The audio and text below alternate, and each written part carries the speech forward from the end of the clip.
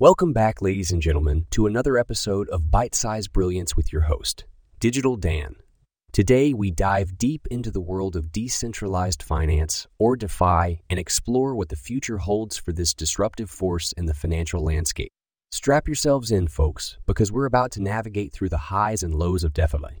Now, before we jump into the future, let's take a moment to appreciate the current landscape of DeFi. This blockchain-based form of finance has truly shaken things up by eliminating the need for central financial intermediaries like brokerages, exchanges, and banks. Instead, it operates on the principle of trust and transparency, allowing users to engage in financial activities directly, peer-to-peer. It's like a financial revolution in the palm of your hand. But let's not forget that DeFi has had its fair share of ups and downs. Just a few months ago, it was reaching unimaginable heights, with projects like decentralized exchanges and lending platforms gaining massive popularity and attracting hordes of investors. It seemed like the sky was the limit for DeFi's. However, as with any roller coaster ride, what goes up must come down. DeFi experienced a significant drop, with many projects losing value and investor confidence taking a hit. It was a reality check for those who believed that DeFi was immune to the volatile nature of the market.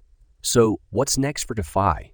Well, my friends, the future is still uncertain, but one thing is for sure, DeFi is here to stay.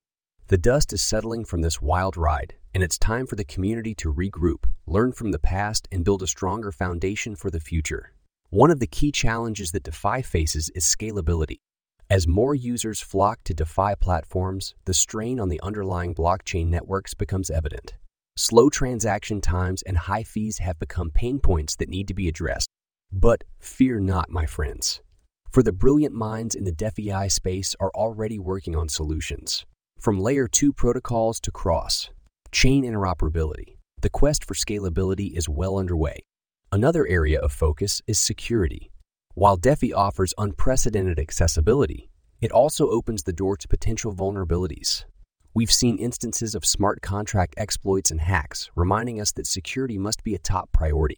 But rest assured, my friends, the DeFi community is resilient.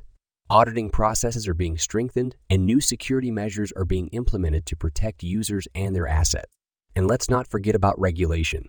As DeFi continues to gain traction and catch the attention of regulators worldwide, the need for clear frameworks and guidelines becomes more pressing. Balancing innovation with investor protection is no easy task, but it's a challenge that must be tackled head on. So my friends, as we navigate through the highs and lows of DeFi, let us remember that this is still the early days. We're witnessing the birth of a new financial paradigm, one that has the potential to transform the way we interact with money. It's an exciting time to be part of this journey. And with that, we wrap up today's episode of Bite-Sized Brilliance. Thank you for joining me, Digital Dan, as we decoded the future of DeFi. Stay tuned for more thought-provoking discussions in the world of technology, finance, and beyond. This podcast was produced by Daniel Aranoff and Mogul Media 8.